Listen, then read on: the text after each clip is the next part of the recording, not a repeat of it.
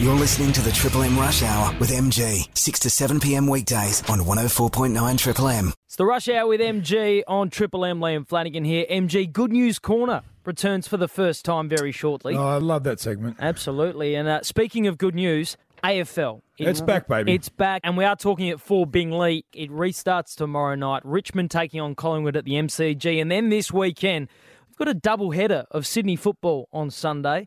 The Swans taking on the Bombers at the SCG at 3:35. But before that, the Giants taking on the Kangaroos, Giants Stadium. And one of the absolute superstars, not only of the Giants, but of the AFL, joins us on the line. Toby Greene from GWS. G'day, Tobes. G'day, guys. How you going? Yeah, we're fantastic, mate. Great to have you guys back. How does it feel to finally be out there playing for competition points? Yeah, it's been great. It's been good to be back at training really the last few weeks, and then I guess the excitement builds this weekend. It'll be great to sit down on the couch and watch some footy again before the game. Toby Greene was the Giants representative as part of the Freeze MND activity that happened over the weekend, a terrific cause. Fantastic the cause. Great Neil Danaher earning much-needed funds to fight that horrible, horrible disease. Toby, you dressed up, and we'll put the photos up on our socials at Rush Hour Triple M. You dressed up as the Karate Kid, a little bit of poking some fun at yourself with past indiscretions. Are you comfortable now owning your behaviour and the times you have stepped over the line on field? Yeah, certainly. It's always a work in progress, and I know I've made a few mistakes over my career, but hopefully I don't rear their head again. But I guess this one was just a bit of tongue in cheek, and as you said, for a great foundation. So I thought I'd take the piss out of myself. Yeah, you know what, mate? The first part about owning your indiscretions is admitting you had them, and that's when the healing starts, brother. And that's coming from a man who has some of his own. 34 weeks on the sideline, still almost a record. How have you, as a squad, chatted about playing in front of no crowd, mate? Is that going to be something that you're paying attention to, or are you more worried about the game itself?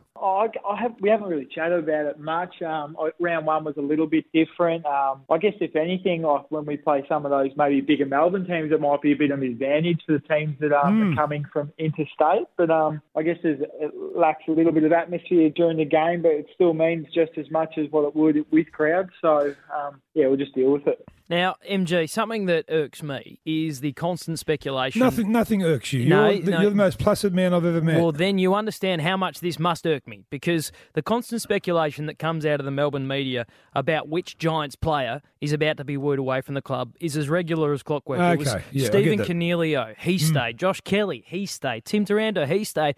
Tobes, at the moment it's all about your forward line partner, Jeremy Cameron. Give it to us now. Tell us the news. He signed a deal, surely. He's sticking around.